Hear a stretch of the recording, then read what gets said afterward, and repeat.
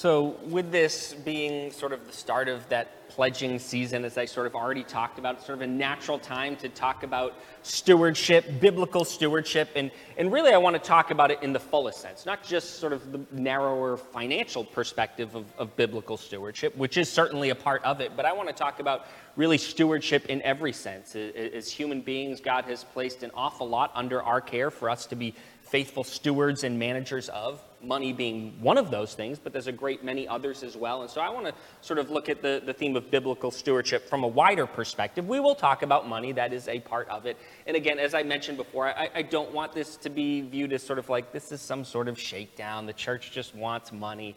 Oh, isn't the pastor's salary paid with the money we give? So Pastor Steve just wants some raise or something, so he's trying to get more out of us. That's not the mindset, but rather we just want to talk about something that Scripture addresses. Again, stewardship in its widest sense, but partly financially as well, and the reality that we are called to give back to the Lord and that we want to do so faithfully and generously and joyfully. And so we're going to talk a bit about that. And again, as I mentioned, it's sort of a natural time to do that as we're in this pledging season.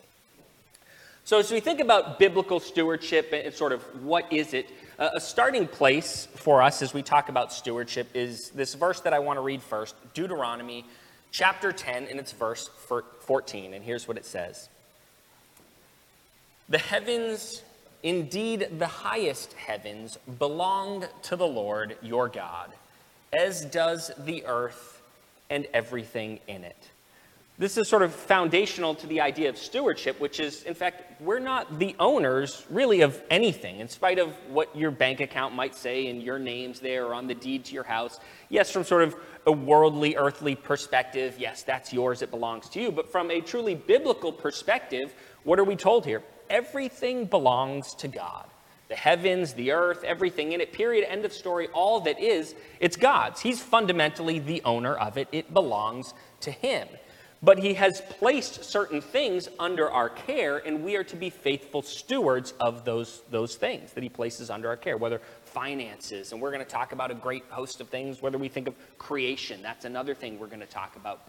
But God's the owner of everything. We need to understand that. Certainly that's not, if you think of the world around us, the world's perspective, people sort of want to lay claim to, this is mine, these are my possessions, my house, my property, my money, my this, my that. But we understand as Christians, no, none of it's mine. Right? It's all God's, but He has placed it under my care, and I am to be faithful in my role of being a steward or manager of that which God has placed under my care.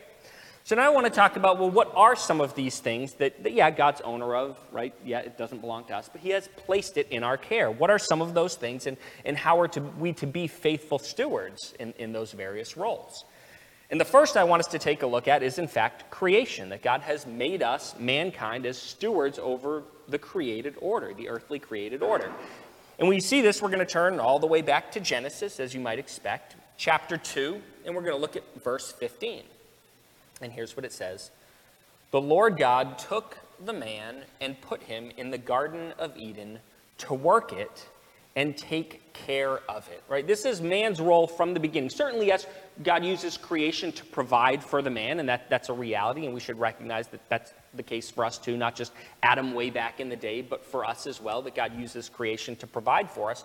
But there's also the reality that we are to be stewards over creation. What did He do with Adam here? He put him in the Garden of Eden to work it and take care of it, right? He is there to work it, care for it, watch over it, protect it, guard it, to help to make it thrive, right? That is man's role over creation. God's the owner of it. It doesn't belong to us. It's not like I own the whole world or mankind. We own the whole world. We do not. God is the owner of it, but He has placed it under our care. And that's a wonderful blessing, but it's also a great responsibility that we need to take faithfully.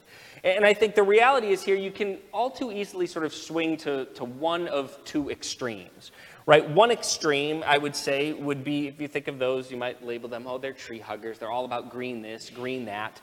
And even for Christians who might be of that persuasion, might come to a verse like this and say, yeah, hey, Pastor Steve, you're talking about we need to be stewards over creation. So we need to do all we can to see creation thrive and so forth. And I'd say, yeah, there's truth to that.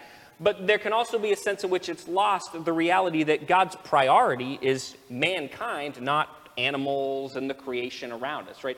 If you take this perspective, this sort of very green, all about the earth, to an extreme, it can become where sort of a whale's life, or you insert the animal or whatnot, becomes more important, more valued than a human life. And we need to have the right balance and perspective that, yes, we are to be stewards over God's creation. We should do our part to help it to thrive and blossom.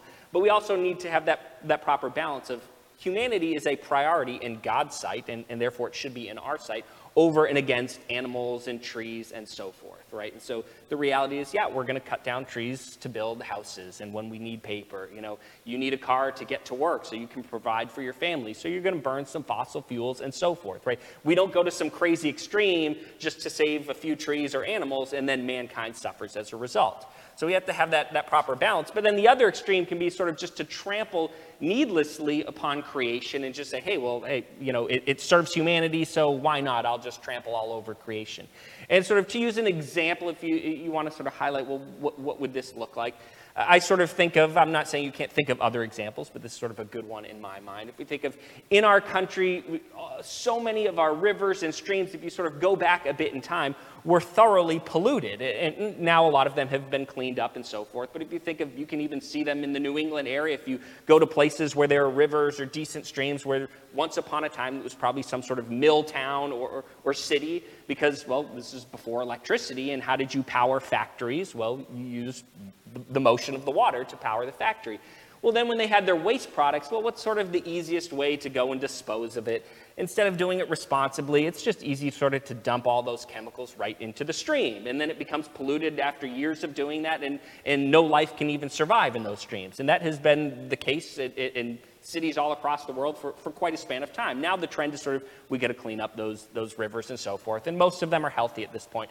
But the bottom line is sort of, that was man saying needlessly, like, hey, we don't care about creation. We could easily take these chemicals and just sort of put them in the ground here where they're not going to damage the streams and the wildlife there and so forth. We could dispose of it responsibly. But the mindset was, that takes a little effort.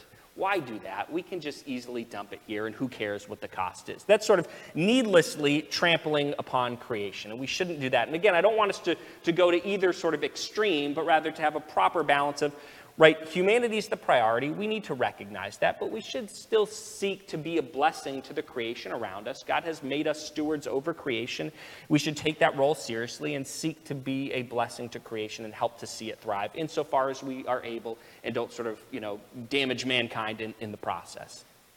So to be faithful stewards over creation, but there are certainly other areas of stewardship as well. And so I want us to turn to 1 Peter chapter 4, verse 10. And let me read this for us. Peter's writing here, of course, and he says, each one should use whatever gift he has received to serve others, faithfully administering God's grace in its various forms.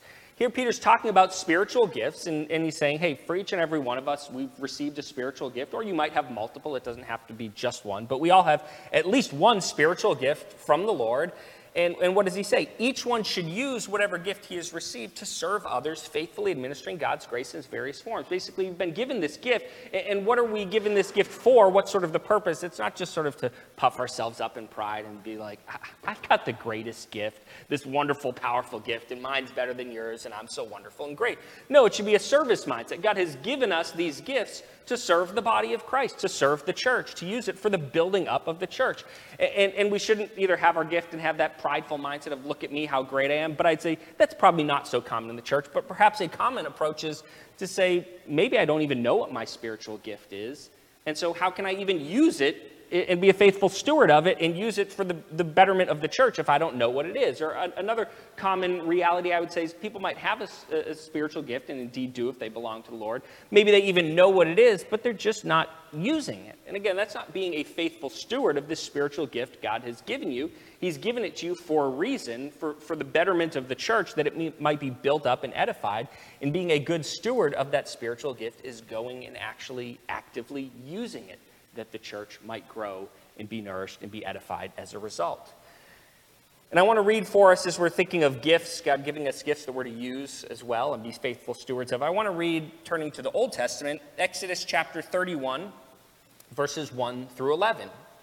I'll read it for us. It says, Then the Lord said to Moses, See, I have chosen Bezalel, son of Uri, the son of Hur, of the tribe of Judah, and I have filled him with the Spirit of God, with wisdom, with understanding, with knowledge, and with all kinds of skill, to make artistic designs for work in gold, silver, and bronze, to cut and set stones, to work in wood, and to engage in all kinds of crafts.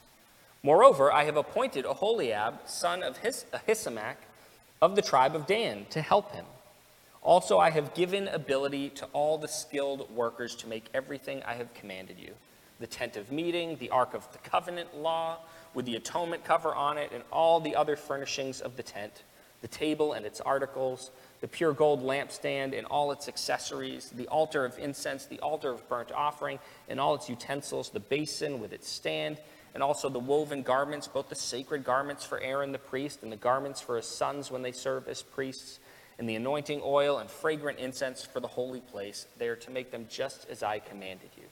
Right, so there's all this work that's to be done for the tabernacle, all of the furniture and vessels of the tabernacle that would be used there, right? All of this needs to be done, and God has gifted people to do the work. You have Bezalel, who's very clearly been supernaturally gifted, right, as we read here. See, I have chosen Bezalel, son of Uri, the son of Hur of the tribe of Judah, and I have filled him with the Spirit of God, with wisdom, with understanding, with knowledge, with all kinds of skill. This is sort of supernatural. It's not just this is sort of, natural gifting and talents and abilities. This is beyond that, right? And he's given him this wondrous supernatural gifting, right, to then go and be a faithful steward of that gift and use it, not just sort of sit on it and say, hey, this is cool that I'm so good at this, but I'm not going to use it as God has called me to do it. No, he's going to be a faithful steward, and indeed is, and uses that gifting that God has given, right? He's a faithful steward of it and uses it and carries out this role.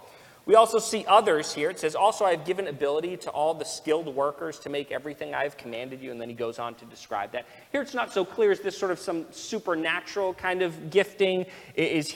Are we talking about just sort of natural skills and abilities? Ultimately, it sort of doesn't matter. Either way, we can talk about spiritual gifts, supernatural gifting that Bezalel has here. But we can also talk about just sort of natural talents and abilities that God has given to us. And again, we're to use each and every one of those as God has called us to. We're to be faithful stewards of them. We're to use them in service to the Lord. Now, yes, certainly he gives us natural talents and abilities toward other ends. Part of being a faithful steward of that is maybe using those gifts and talents and abilities you have to work a job. Maybe God's gifted you in certain ways, and you can use those to have a job and provide for your family. That's part of God's plan for giving you natural talents and abilities, to be sure. But I think all too often we sort of use it just toward our own ends, and rather than recognizing God's also given me these talents and abilities, and also the spiritual gifts as well, in service to the church, to use them in ministry and service to God's people for the building up of the church.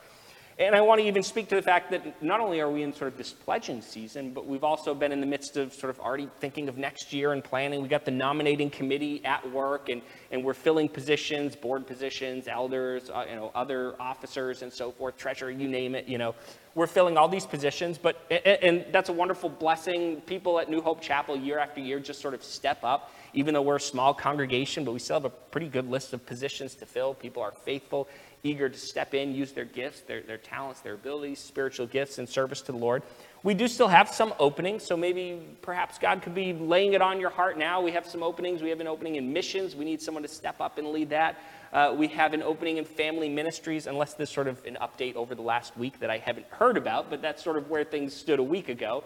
We'd like to add a few people to the nominating committee as well, and I'm not trying to pressure people, and maybe that's not your gifting and skill set and so forth, and that's fine. But even if it's not one of those, we can always use more people helping out with teaching our kids, or in the nursery, or ushers, or you name it. There's always open positions, ways in which people can step in and help and serve, and I just want to encourage all of us. I think we're a church that is good at this, so I'm not sort of criticizing us and we do a terrible job. We have a very high percentage of people actively involved. It's pretty nearly everyone, and so that's great, but I do just want to encourage people to step up and recognize, hey, I've been gifted in various ways, but it's not just for me to pat myself on the back and say I'm so wonderful at things, but I need to be a faithful steward and use those gifts in service to the Lord. As we think of other areas of stewardship, we recognize that time on this earth is a gift that God has given to us, and yet we need to recognize it's not just a blessing, it is a blessing, but it is a responsibility as well. And we need to be faithful stewards of every moment that we have on this earth. I think it can be all too easy just for the days, weeks, months, years to sort of just pass by, and we can be all about our own agenda, just sort of doing our thing. Got to get a job, got to get a promotion, more money, house, car, kids, you name it, and retire and this and that, sort of the American dream. And then all of a sudden you can be 70 years old or whatever and looking back and saying, man, from a kingdom perspective, it's sort of like I was busy building my kingdom, but I wasn't very busy building God's kingdom. As I sort of look at it and from a God's kingdom perspective, sort of what did I accomplish? What did I do in service to the Lord? And it can be all too easy to sort of waste away our days, our years, and I don't want that to be the case for us. I want us to be able to, as we're old, maybe on our deathbed, and looking back and saying, man, I wasn't perfect. But I really sought to use every moment as best as I could in service to the Lord. I didn't predominantly waste away my time just doing whatever I wanted to do, but I really sought to live to the fullest in service to the Lord, right? Being a faithful steward of every year that I was given. And that's what I want for us, to recognize our time on this earth. It's short. In the grand scheme of things, it might sound like, quite a number of years, 80 years, whatever we might get. Oh, that's a decent length of time. But whether it's if you take it over the course of the history of mankind, if you look at it from an eternal perspective, it's like it's but a breath. It's here and then it's gone. It's so quick, and I want to make sure that we make the fullest of it. We want to be faithful stewards of the time that we're given and live it to the fullest in service to the Lord. Certainly another area of stewardship is that of our bodies. We're called to be faithful stewards of our bodies. God has blessed us with these bodies. We shouldn't be trampling upon them, treating them poorly. Again, I don't want to go to some extreme of now you're super risk averse and anything that could conceivably harm you, you'll never do. You get into your car and you take a risk. You could get into an accident, who knows? I'm not trying to make us paranoid and I got to avoid anything that could possibly harm me. But we should do, to the best of our ability, what we can to keep our bodies in good health and seek to be faithful stewards of our bodies, that we then also might live a long life and have more time to be faithful stewards of and live in service to the Lord. I want to turn to another area of stewardship as well. We see this in 1 Corinthians chapter 4. You can turn there if you'd like, or you can just listen to me read it. And it's verses 1 and 2. Here's what Paul writes. He says, "This is how one should regard us." Now, the us here, he's talking about himself and his fellow co-laborers in the gospel. But it's not to say this applies only to them. Really, this applies to all of us as Christians. This is how one should regard us, as servants of Christ and stewards of the mysteries of God. And mysteries of God there, that's just a way of him saying the gospel message, right? He's saying we're stewards. He's talking about himself, his co-laborers in the gospel, right? Hey, we're stewards of the gospel. And again, this goes for each and every one of us, right? We all have a share in the Great Commission. We're all called to be witnesses for Christ. We have this wondrous gospel message that changes everything, right? It truly does. Christ, he came to this earth. He went to a cross. He took our place, our punishment. He bore the wrath of God for us, right? So that through faith in him, we might be forgiven, saved, have everlasting life. It's this wondrous gospel message that offers everlasting life for all who receive Christ, who turn toward him in repentant faith. It truly changes everything. And we've been entrusted with this wondrous gospel message, and we're to go and bring it with us everywhere we go and share it with everyone we can. And we're to be faithful stewards of that gospel. That has been entrusted to us, and we shouldn't say, hey, I'm just going to keep it to myself. I'm glad that I understand the gospel, that I've received Christ as my Lord and Savior, and now I'll just sort of, do my own thing on the side here and just focus on myself. No, we need to recognize we've been given this message. We're to be stewards of it and go and bring it to others and faithfully proclaim it to them. And so we're called to do that, and we need to be faithful stewards of the gospel in that way. And then thinking of another area of stewardship, and this is probably typically where our minds go when we think of, we're going to talk about stewardship, biblical stewardship, and we sort of naturally go toward money, and that's a reality, but I don't want us to ignore all the other areas that we've talked about, but I do want to talk about being a faithful steward of our finances. And again, as we think of being a faithful steward of our finances, we probably start to think of, well, giving back to the Lord. And that's part of it. But again, I don't want to disregard the other areas of our finances in which we're still to be faithful stewards. God has blessed us with all sorts of financial resources.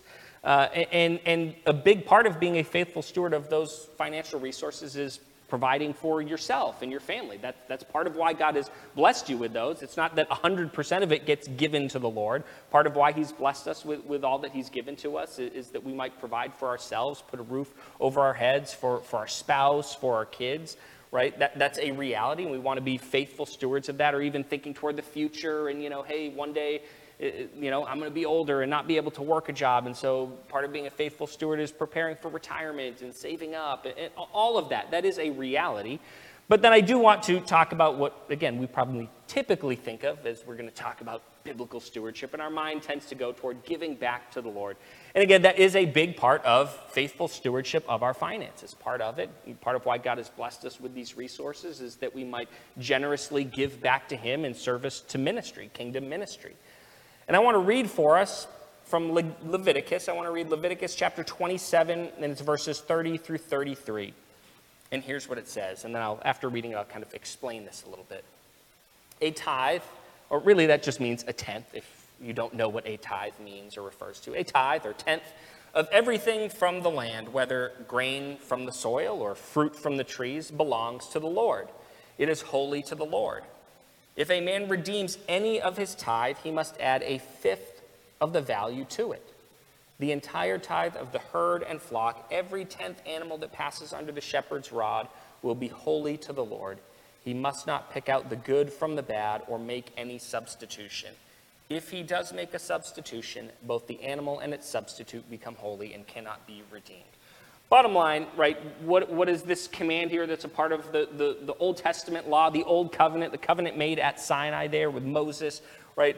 What's commanded here? Well, a tenth of, imagine sort of if you're a farmer, typical professions of the day. Now, in our day and age, you'd probably say just 10% of your salary. That would be the case for most of us. But for those who would be working the soil, it would be a tenth of your harvest. Whatever the produce is from the land, a tenth of that was to be given to the Lord. Or if you're a shepherd, you tend flocks. Well, then it would be a tenth of your flock was to be given to the Lord. And this was to support, of course, the Levites, the priests, who were going to be fully dedicated to the Lord and devoted to ministry and serving him. Now, the question here that's naturally to be posed is, well, is this still legally binding for us in the New Covenant, right? We certainly recognize, Scripture says this explicitly in the New Testament, that the Old Covenant is now obsolete. As sort of a collective legal system, as a covenant, it is no more legally binding and in force. It has now been replaced with a new covenant, the New Covenant that we have in Christ. And so the Old Covenant, all the laws that are a part of it, are no longer legally binding. Right, and I'd say the way we ought to approach that's not to say, well, now, hey, it's no longer valid and legally binding as a covenant that's still in force, so let's just sort of throw it out. Why even bother to read it? Right, it's not like it no longer has value, let's just throw it out. But the reality is, as we approach all of the laws of the Old Covenant, we recognize that behind sort of the letter of the law for each of these commands, there's a principle, a timeless theological truth principle that is behind it. Right, and so now the question to ask here is sort of, if it's not legally binding, what is sort of that theological truth principle behind this command of giving a tithe of everything to the Lord? And before I get to this specific passage in tithing, I do want to say that certainly some of the commands, as we think about it from the Old Covenant, things like you shall not murder, right? Don't murder. Sometimes the sort of timeless principle behind it is really the exact same as the letter of the law. And you would sort of say that with commands that are really entirely moral in nature, a command like you shall not murder. You think of, well, what's sort of the timeless principle behind that? Well, human life has value, right, has worth, and so you're not to go and take it, you shouldn't murder. It's sort of, they're the exact same. So sometimes the reality is even if you think of the letter of the law and then, well, what's that even if it's not legally enforced, that covenant's now obsolete, well, what's the timeless principle behind it? Sometimes they're sort of one in the same, and you see that with those commands that are really entirely moral in nature. But sometimes you have other commands that might be a little bit more ceremonial in nature or sort of civil law. And the reality is oftentimes the way scholars want to break up the law in the Old Covenant is to say, well, there's moral laws and then there's ceremonial laws and there's civil laws. And it's almost like it has to be one or the other. But the reality is that's not how an ancient Israelite would have seen the law. They would have seen it as a cohesive whole, and either all of it's binding as a covenant or none of it is legally in force anymore. And the reality is you look at even individual commands, and often the moral and the ceremonial and the civil, they're sort of interwoven together. And so it's not always so crystal clear, well, is this moral? Is it ceremonial? Is it civil? Even this command, you think about it, really all three are present. I'd say there's a moral aspect to it, the principle of giving back to the Lord. I say there's sort of a civil aspect to it in regard to sort of the governance of how the nation of Israel was to operate. Well, you have the Levites, and they didn't have this inheritance and allotment in the land, and they were to be fully devoted to the Lord. So how were they to be provided for in this whole structure of how the nation was to work? Well, through this tithe. Right? But then there's also sort of the ceremonial religious implications of, right, this is entirely about the Levites being freed up to be able to be fully devoted to the Lord. So you can't just look and say, is it ceremonial, is it moral, is it civil, right? They naturally weave together. And I'd say the right approach is to recognize that this is an old covenant that is now obsolete, no longer legally binding as a legal system. But again, we should be looking to the principle behind the letter of the law and recognize that is timeless and still carries forward. So now, what is the timeless principle here behind this command of giving a tithe of, whether it's the produce of your crop as a farmer or whether it's your flock as a shepherd? And I would say that the principle is simply that we are to give back to the Lord in service to him, to support ministry that's in service to him and his kingdom. That is the timeless principle and truth that carries forward into the new covenant era in Christ. And I would say that sort of the rigid legalism of 10%, that was for way back in the day, for Israel. But I would say that's no longer legally binding for us as Christians in the new covenant.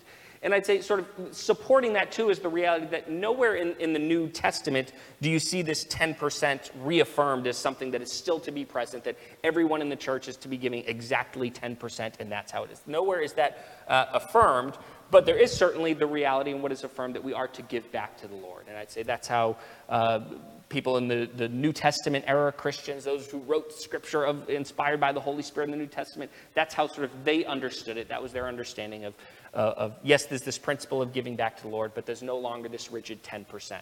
Now, I think 10% is probably a good general guideline. I'm not trying to throw that out and say, forget about it, now you're off the hook. Just give 1% and you're fine, whatever you want. And in fact, to answer the question, well, then what are we to give? If it's not legally, rigidly 10% for each and every one of us, what are we to give? And I'd say the answer to that is whatever God calls you to give. Again, I think 10% is a good guideline, but for some, maybe God's blessed you greatly and abundantly, and he's saying, I want you to give 15%. Well, then that's what you ought to give. I mean, you could think of someone who's a billionaire, and they could live off of like 1% of what they make. And maybe God's saying, hey, I'll let you have 25%, but I want you to give 75% because you have billions and billions of dollars, right? Perhaps, though, to look at the flip sides, right, maybe somebody, God's providing for them, but there's not a lot of abundance and luxury, and things are tight, and maybe God's saying to them, hey, 2% is what I'm calling you to give, or 3 or 4, right? I think it varies for each and every one of us, and I'd say it doesn't have to be rigidly 10%. That was under the old covenant, but I don't think that carries forward into the new covenant in Christ. But I do want to speak a little bit to sort of principles in regard to how we ought to give. And we see this in 2 Corinthians chapter 9, verses 6 and 7. And I want to be fair to the context here. This is not exactly the context of giving to the Lord in service to supporting the cost of ministry. This is more the reality of, hey, in Jerusalem, the church there, the Jewish believers there was hardship, poverty, things were tough there. And so Paul is taking up a collection to help them in their time of need. So he's going about sort of through the Gentile world and taking up collections to support the church in Jerusalem. So it's not the exact same situation, but I'd say the principles here that he's talking about still apply. And here's what he says. He says, remember this, whoever sows sparingly will also reap sparingly, and whoever sows generously will also reap generously. So he uses this agricultural farming metaphor, which is true. I'm no expert on growing crops in any way, shape, or form, but this is certainly true. If you sow in a very sparing way, like, oh, I'll just sprinkle like a little seed and that's it. Don't expect some wonderful harvest like you're going to grow tons of crops. Your harvest is going to be a little bit sparse if you sow sparingly. But of course, on the flip side, again, from the agricultural perspective, if the way in which you sow is generous and abundant, well, what kind of harvest might you expect to have? I realize rain and all sorts of other things factor into it, but sort of as a general rule, if you're going to sow generously, expect a more generous, proportionally great and abundant harvest. And so he uses this agricultural metaphor and he applies it to giving here, and it readily applies. Basically, he's saying, if you give in sort of a sparse way, well, then the blessing you ought to expect to get back from the Lord is going to be a little bit sparse. But if you give in this great abundant and generous way, well, then what kind of blessing from the Lord in turn are you going to get? Well, you'll get what is fitting, abundant blessing from the Lord. So here he's encouraging them, right? You ought to want to give generously just because you want to help your brothers and sisters in Christ who are over in Jerusalem in their time of need. You should want to give generously just in service to the Lord, but also recognize there is something in it for you too. If you give generously, right, God's going to bless. He's going to bless abundantly. And so he's encouraging them toward generous giving. But he goes on as well. Verse 7, he says, each man should give what he has decided in his heart to give, not reluctantly or under compulsion, for God loves a cheerful giver.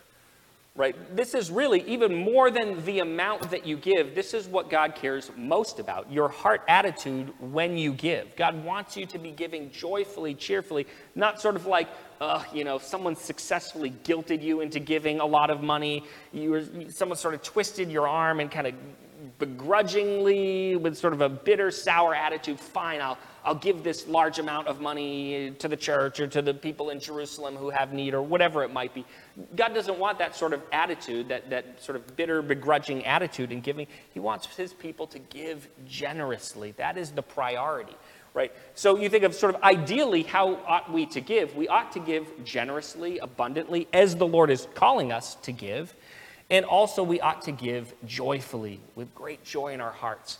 Right? But if you think about, well, what if you're sort of struggling? The reality is, because we're broken, fallen, sinful creatures, perhaps some of us, as we think of, I feel like God's calling me to give this generous amount of money, but I'm just struggling to do that. It seems like a lot. I'm going to struggle to do that with a joyful heart. If sort of you can't bring yourself to give the full, generous, abundant amount and do it joyfully, what God would rather you do is give less and do it with joy in your heart rather than sort of mustering the strength to give the full amount, but you're sort of bitter and reluctant and not really wanting to do it, and your heart attitude is just not in the right place, right? God doesn't want that. He'd rather you actually do less, but give less, but give it joyfully. And so if that's you, if you think of this pledging season, and I want to encourage you, give the full generous amount, do it with great joy in your heart, and as Paul says, you'll be blessed as a result. And that doesn't mean that the blessing is going to be financial. I mean, it could be, God can do that, but more likely than not, it's going to be blessing in other areas of life rather than financially,